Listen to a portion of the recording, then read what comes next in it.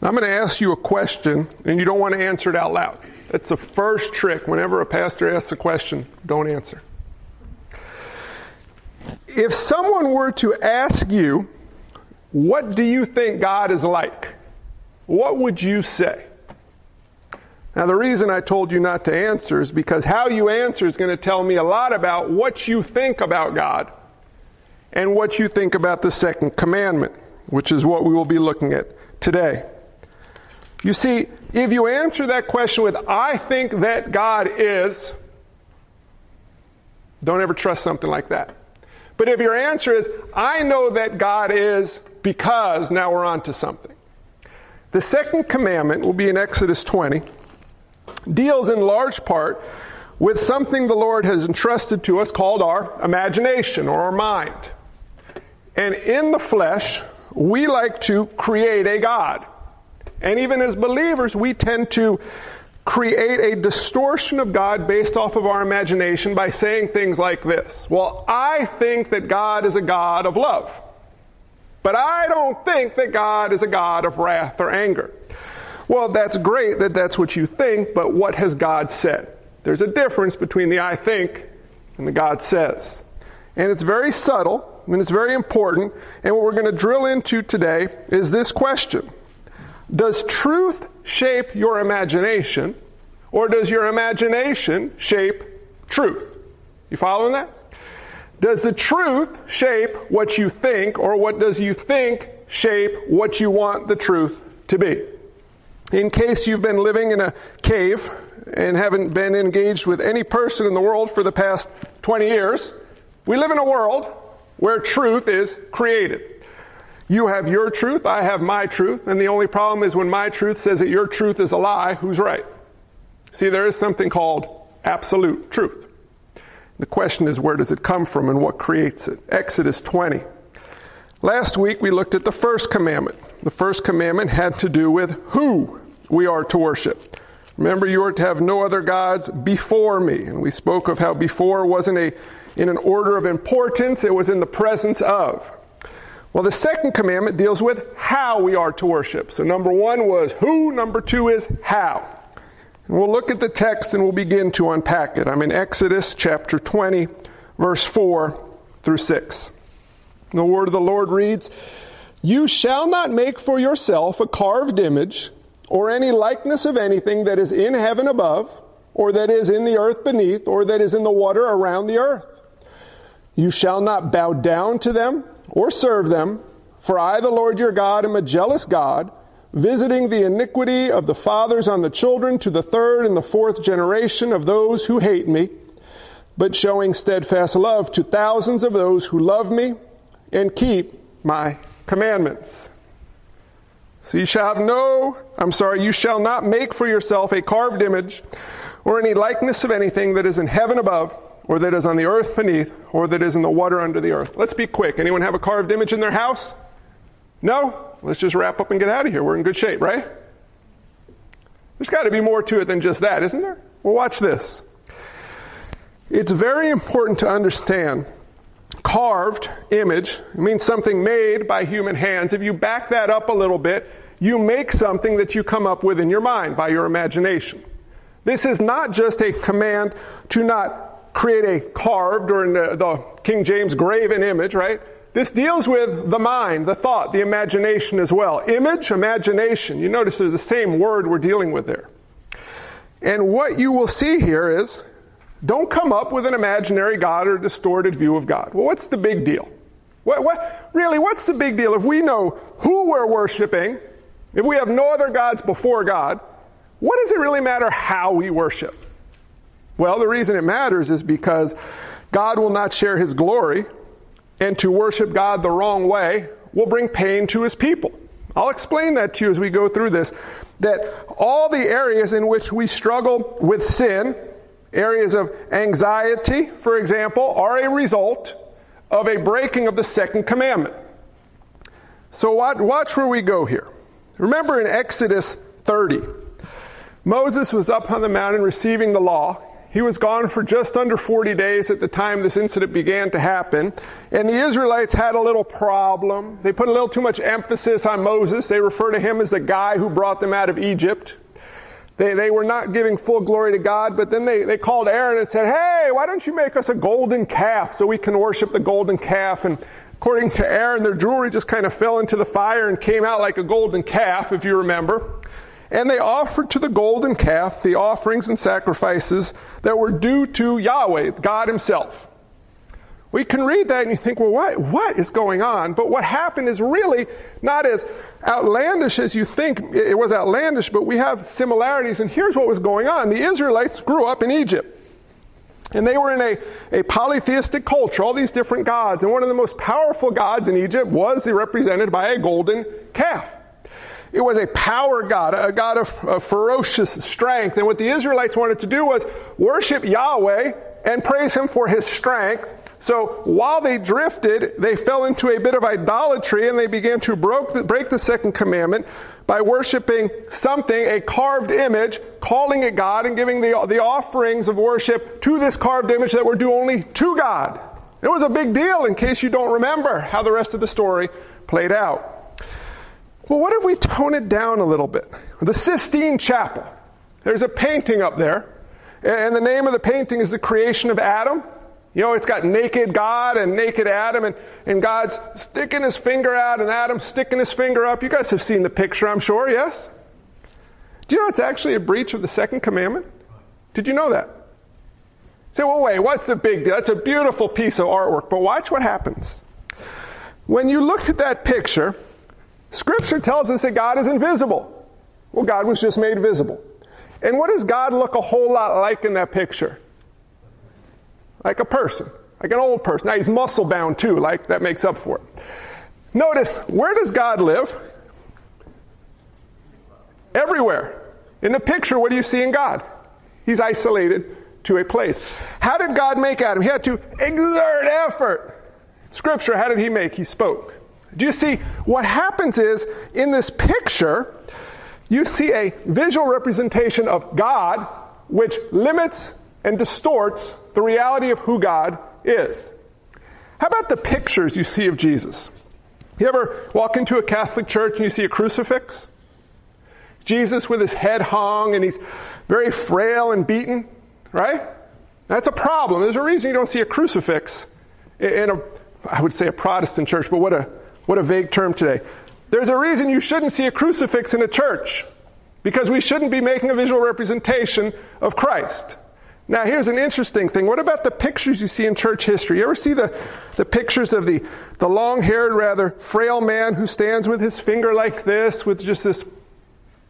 I read a story this week of this kid who grew up in a rough part of town, let's say. And he came to faith as an adult, and he said... Now, I understand there's more theologically to the story, but bear with me. He said that the reason he would not become a Christian growing up because he saw these pictures of Jesus, and Jesus wouldn't have made it a day in his neighborhood. You see what happens in those pictures? Jesus looks kind of wimpy. Now, he was a meek man. Wasn't a wimp, big difference. But what about the Jesus who came into the temple and flipped the stuff and made a whip and rammed people out? What about the Jesus who confronted the false teachers and called them whitewashed tombs? What about the Jesus in the garden when they came to arrest him, said, I am he, and boom, they fell down? You see, he'd make it a day in the ghetto. The problem is, even in our minds, our mental images, we start to think, well, I think God is like a loving grandfather. And we start to think of him as a improved version of the best grandfather we could think of. Or, God is like my really bad dad. I say that not, my dad's listening, it's not him, right?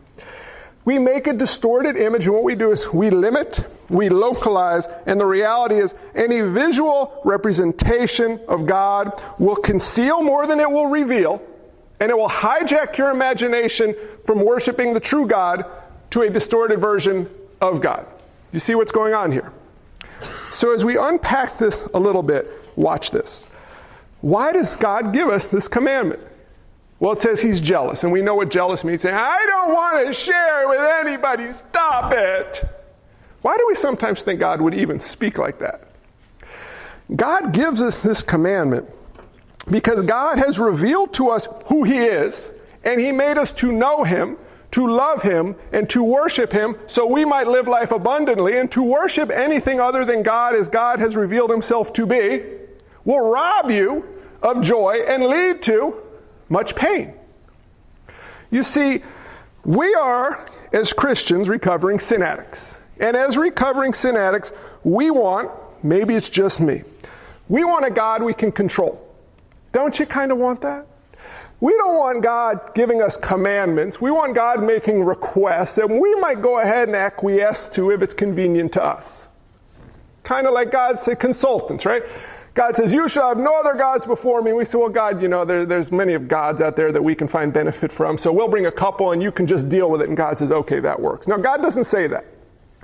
But as recovering sin addicts, I'm talking to Christian people here, we still fall into this trap that we want to create a God we can control, or at least give Him our advice to.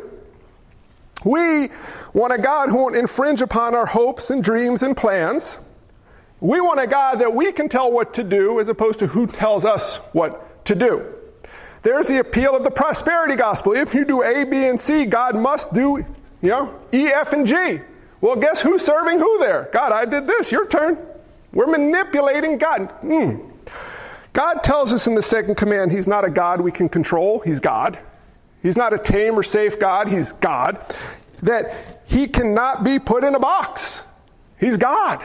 And in our worship, we need to understand that God is God and to be worshiped as He says, and to do anything outside of worshiping the one true God will rob you of your desires, and He loves you so much, He doesn't want you to be robbed of them. Remember back to where we started. The 10 Commandments are not God saying, do this so you can be right with me, and then keep doing it so you don't go to hell. That's not at all what the 10 Commandments are. The 10 Commandments were given to a people who were taken out of Egypt. To the non-believer, the 10 Commandments say, do this, and the Holy Spirit will convict you. You can't. And then you fall before God and say, what now? And God says, you have sinned. The wages of sin is death. That's what now. But God shows His love for us in what? While we were still sinners, Christ died for us. Guess who kept the 10 Commandments, my friends? Jesus. Guess who can't?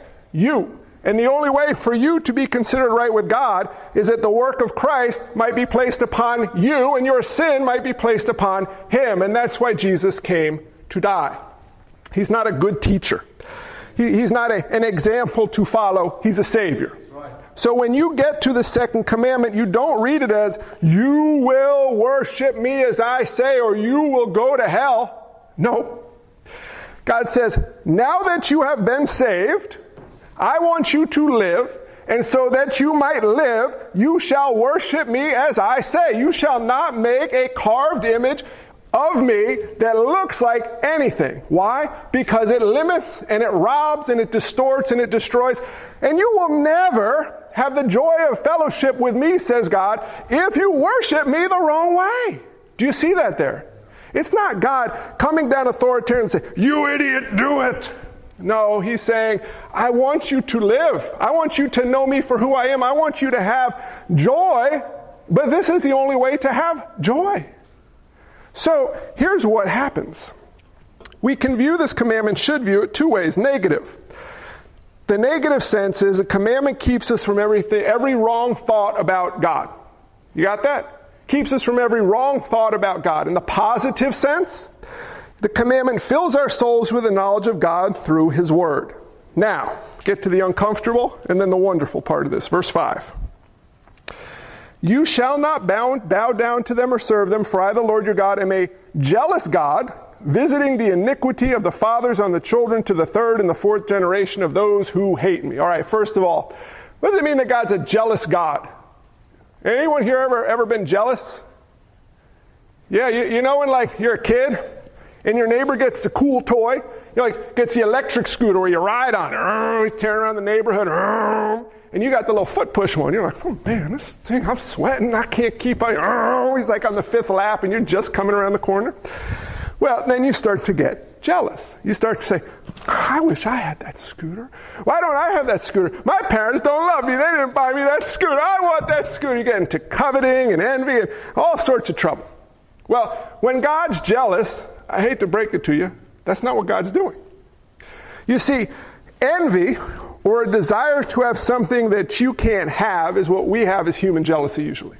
But there's a other part of jealousy, which is what God has, and that jealousy deals with the fact that sometimes things belong to you and should be protected. Now, I have a wife. If my wife tells me at 5 in the evening, want to let you know I'm going out to dinner with so-and-so on a date, I'll be home sometime after 10. No. You know why? It's my wife. It's not a matter of insecurity. It's a matter of, I have a covenantal relationship with this woman as my wife, and it's a relationship that is not to be shared with other people. She's mine, you can't have her. Well, put it in a fully sanctified sense, and God made us to live in a relationship with Him. To He alone is due glory and praise and worship. And guess what God says? I ain't sharing my worship with nothing, because I'm God. In fact, it's an intensely caring devotion to the object of His love. I'll say that again. But the jealousy of God is an intensely caring devotion to the objects of His love. What are the objects of His love? His people. We could say all people, right? Amen. All people are loved by God. Some people are loved by God in all ways. You can untie that for a minute if you like. God loves all people. Some people are in a unique relationship with God by the work of Christ and loved in all ways. And God is saying that He's intensely desirous of living in a love relationship with His people, and that's what it means by jealousy. Now watch this. What's this deal with the iniquities of fathers on children? That kind of sounds like if the fathers walk in sin, their kids suffer, doesn't it? Do I misread that there? Somebody want to preach this part? It gets a little uncomfortable. It says, I, the Lord your God, am a jealous God, visiting the iniquity of the fathers on the children to the 3rd and the 4th generation of those who hate me. Well, now that's not fair, right?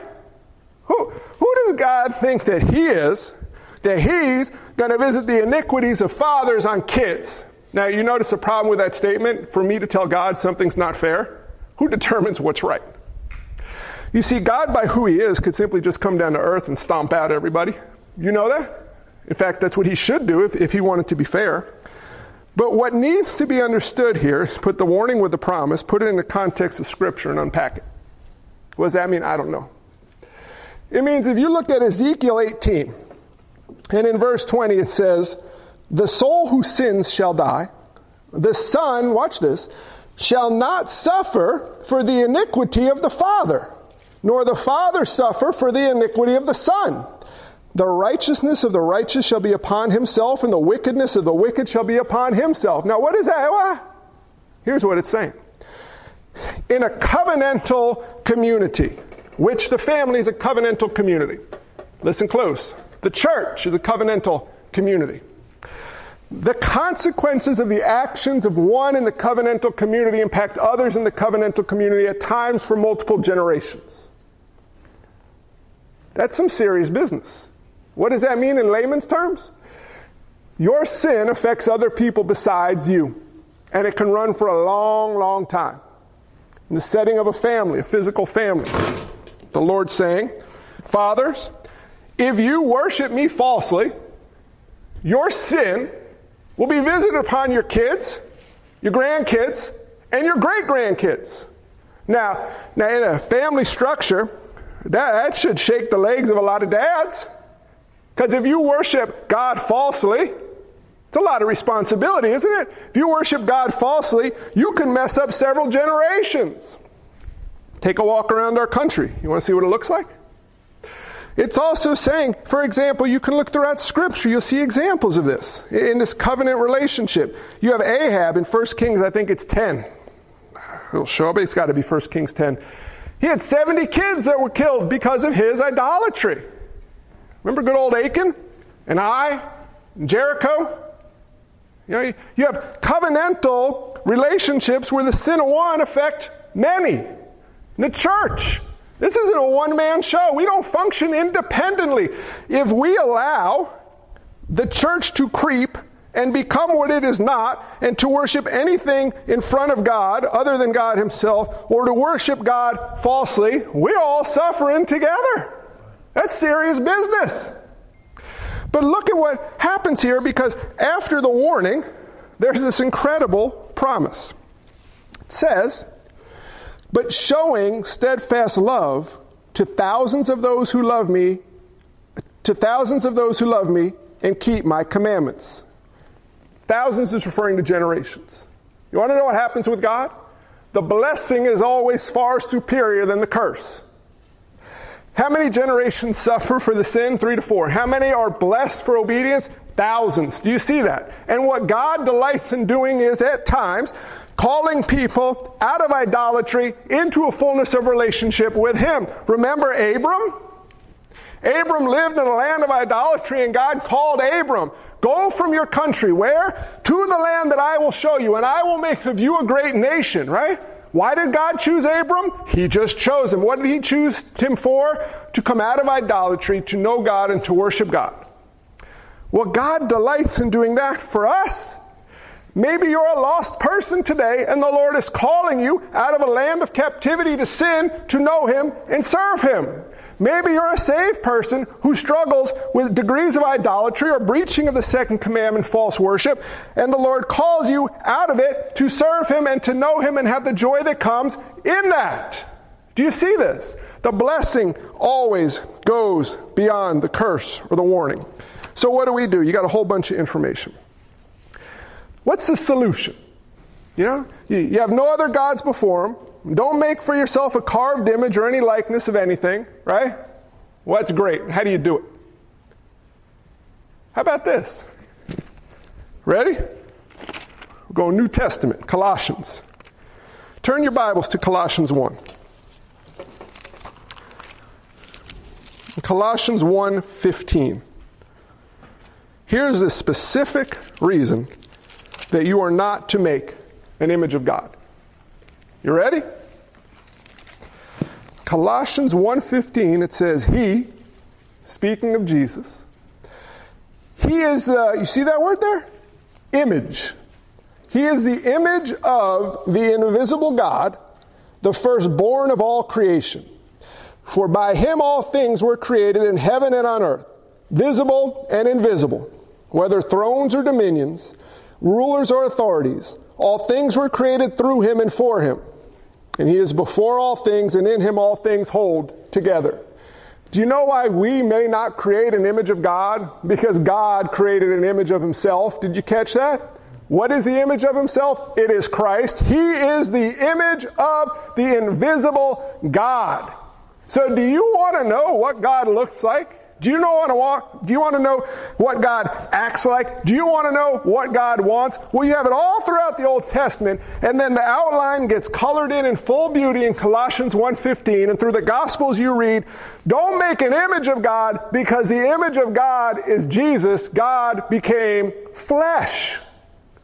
So rather than go to the Sistine Chapel to see what God is like, go to Scripture. Go to the Gospels. Rather than use your imagination and say, I think that God, go to Scripture and hear God say, I am. Do you see that? There's no need for our hands to form a God, when in reality, God himself took on our form and hands. Do you see this? It's beautiful. We don't create an image because Jesus is the image. So how do we fix this issue? Well, watch what happens. God could just say, this is who I am, and submit to it or die. If I was God, I think we'd live that way. It would be miserable for all of us. God says, this is who I am, submit or die. Actually, I'll die for you so that you might not. Then he says, now that you're not spiritually dead, now that you're indwelt by the Holy Spirit, now that you are forgiven by me, now that you are made a child of mine, live like you were meant to live. You know me because I've revealed myself to you. Now let's walk in obedience to me so we might have fellowship with one another. God is so gracious that he became one of us, not just to redeem us, but to show us in greater fullness who he is. So who here goes through life struggling with anything? I'll give you a couple examples. Greed, anxiety, patience, Anger, idolatry, pride, people-pleasing, identity issues. That's just what I've struggled with this morning. Don't we all struggle with these things? Do you know why? We break the second commandment. How? Anxiety. Watch this.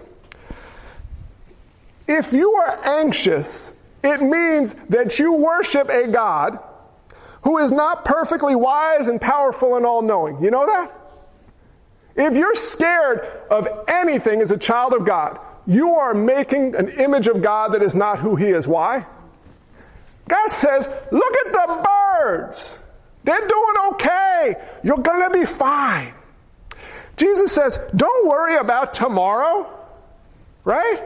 The Lord commands us, be anxious for nothing, but by prayer and petition, with thanksgiving, present your request to God, that the peace of God, which transcends all understanding, will guard your heart and your mind in Christ Jesus. To be anxious requires creating a false image of God, doesn't it? He says, I'll care for you perfectly. You tell Him, well, you can't.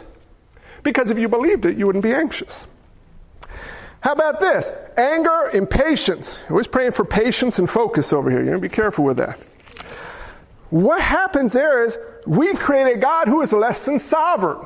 See, when I wake up in the morning, I have a plan. I have a to-do list. And if the Lord doesn't submit to my to-do list, I get frustrated. You see the problem there? You see, there's a worship issue going on here. So when He doesn't submit to what I want Him to do, I get angry. But what I fail to do is submit to His sovereignty and say, not my will, but yours be done. You see, so if my plan is to get in the car and go to the gym, but I come out to the car and I have 2 flat tires, I have to trust that providentially the Lord knows what He's doing, as opposed to get angry because I'm creating an inferior version of the God who is. You with me there? How about temptation to sin? I read the story of this man who had a mistress. And his wife would go away on the weekends and his mistress would come and visit him on the weekends. And before she arrived, he'd take every picture of his wife and put it down, face down. Do you know why? He had to convince himself that his wife was less than what she was so he could sin against her. Well, my friends, here's what we do when we sin. We take God and we cover up certain aspects of Him. Because if we didn't worship the false God of our image, or let me rephrase that, if we didn't falsely worship God, we would not be able to sin. You see, it's very hard to sin if you gaze upon the cross and you think of what the Lord did upon the cross. And perhaps you might hear Him say to you, are you really going to do that? Are you going to beat me too? Are you going to drive another nail into my arm? Haven't I done enough for you? You're going to sin and slap me in the face again? Even though I love you so much, even though I've done this for you, really? Do you see, when you see what the true Lord has done, it becomes very hard to sin knowing why He has done that. So God calls us to lift up all the pictures of the attributes of who He is. He is loving. He is holy. He is just. He is jealous. He is sovereign. Do you see what happens here? And little by little, we see Him for who He is. We worship Him as He commands. And the gift of that worship is we no longer struggle as we once did with sin. Would anyone like to have a life free of anxiety? That's what God made you for. Would anyone like to be able to rejoice always? That's what God made you for. Would anyone like to have confidence to go out into the world knowing that He is well pleased with you, so you need not care what other people think? That's what God made you for. But what we do is we distort who God is and we worship a graven image. Do you see that? God is marvelous. You notice what goes on there. God doesn't say, remember Peter says to Jesus, how many times I got to forgive these cats who are messing with me? 7? You know, he's like, yeah, man, us Jewish folks, 7's a perfect number. I'll forgive them 7 times. And Jesus says what? 70 times 7. You know what he's saying? Don't go legalist there. That doesn't mean 49. That means forever. As a child of God, do you understand how incredible it is? I guarantee you that you've broken the second commandment today. I guarantee it. And I guarantee you've done it thousands and thousands of times since you've come to faith. And do you know how many times God forgives you for that? It's forgiven in Christ. But if you're truly in Christ, you're going to be convicted of that sin and little by little empowered by God to not be stuck in that sin forever. Your relationship with God is not conditional upon how well you keep His commandments. It's conditional upon how perfectly Christ kept them. And the more fully you understand that, the more you can't help but keep them. Why would you want to worship anything other than the one true God unless you desire to live a life riddled with anxiety, fear, and insecurity? So here's what you take from this. There is an aspect to try harder. But, fight the good fight. Put on the armor of God. But these commandments aren't simply a pep talk to now go get him, tiger. No. I want you to do something different. I want you to remember better and walk in fullness of truth. Psalm 119. Psalm 119, verse 9. This was one of the first memory verses we did in what was that? 2010, Route 119? That's where Route 119 comes from. Get it? 119, Psalm 119. Aren't I so clever? But verse 9, it says, "How can a young man keep his way pure? By guarding it according to your word." He says, "With my whole heart I seek you. Let me not wander from your commandments. I have stored up your word in my heart that I might not sin against you." Do you know why God calls us to store up His word in our heart? So we might know Him for who He is and give Him pure worship, give Him true worship, worship Him as who He is. If you want to keep the second commandment, God says, let me sanctify your imagination. Do you know imagination isn't bad? It's okay to imagine what it must be like to be with God in the new heavens and the new earth. It's okay to imagine how horrible it must have been for Christ when the Father turned from Him completely. But the imagination must be sanctified by the truth. Second thing we need to do is we need to gaze upon the image of God. How do you do that? Immerse yourself in Scripture. In particular, immerse yourselves in the Gospels. Do you see how God has so graciously given us 4 accounts, inspired accounts of the life of our Savior? You want to know what it would be like to walk alongside Him? Read the Gospels. You want to know what Jesus would say or do or think? All right, read the Gospels.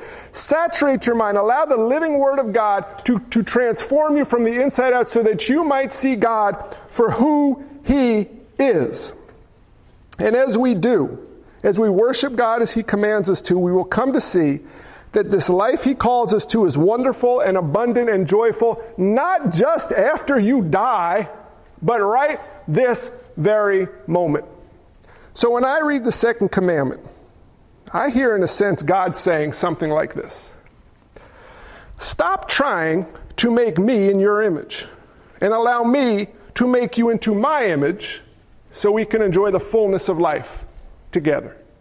Do you see that? You shall have no other gods before me, the who, and then the how. You shall worship me for who I am. No carved images or likeness, made by the hand or in the mind. There is no reason to worship anything other than the one true God, because it is in that we will have life and have it abundantly. Let's pray. Father God, I thank you for the fact that you love us as you do. I am certain that our minds cannot remotely fathom even an iota of what that truly means. Lord Jesus, the fact that you would become one of us, that you would come and dwell in a land of sin and corruption and death, that you in fact would die in our place is incomprehensible. We have absolutely nothing to offer you on our own but our sin, yet you delighted in choosing to take our sin upon yourself so that we might live. You chose us to have eternity with you. And I pray, Lord, that we would dwell upon that often, that we would dwell upon how marvelous and awesome and incredible and loving and gracious you are, but yet never forget the wrath and holiness and justice that was carried out upon the cross as well. Holy Spirit, please help us. Forgive us for our sin. Forgive us for the frequency with which we break your commandments. And guide us, encourage us, and empower us to give you our full and true worship, not based on what we think, but based on what you say.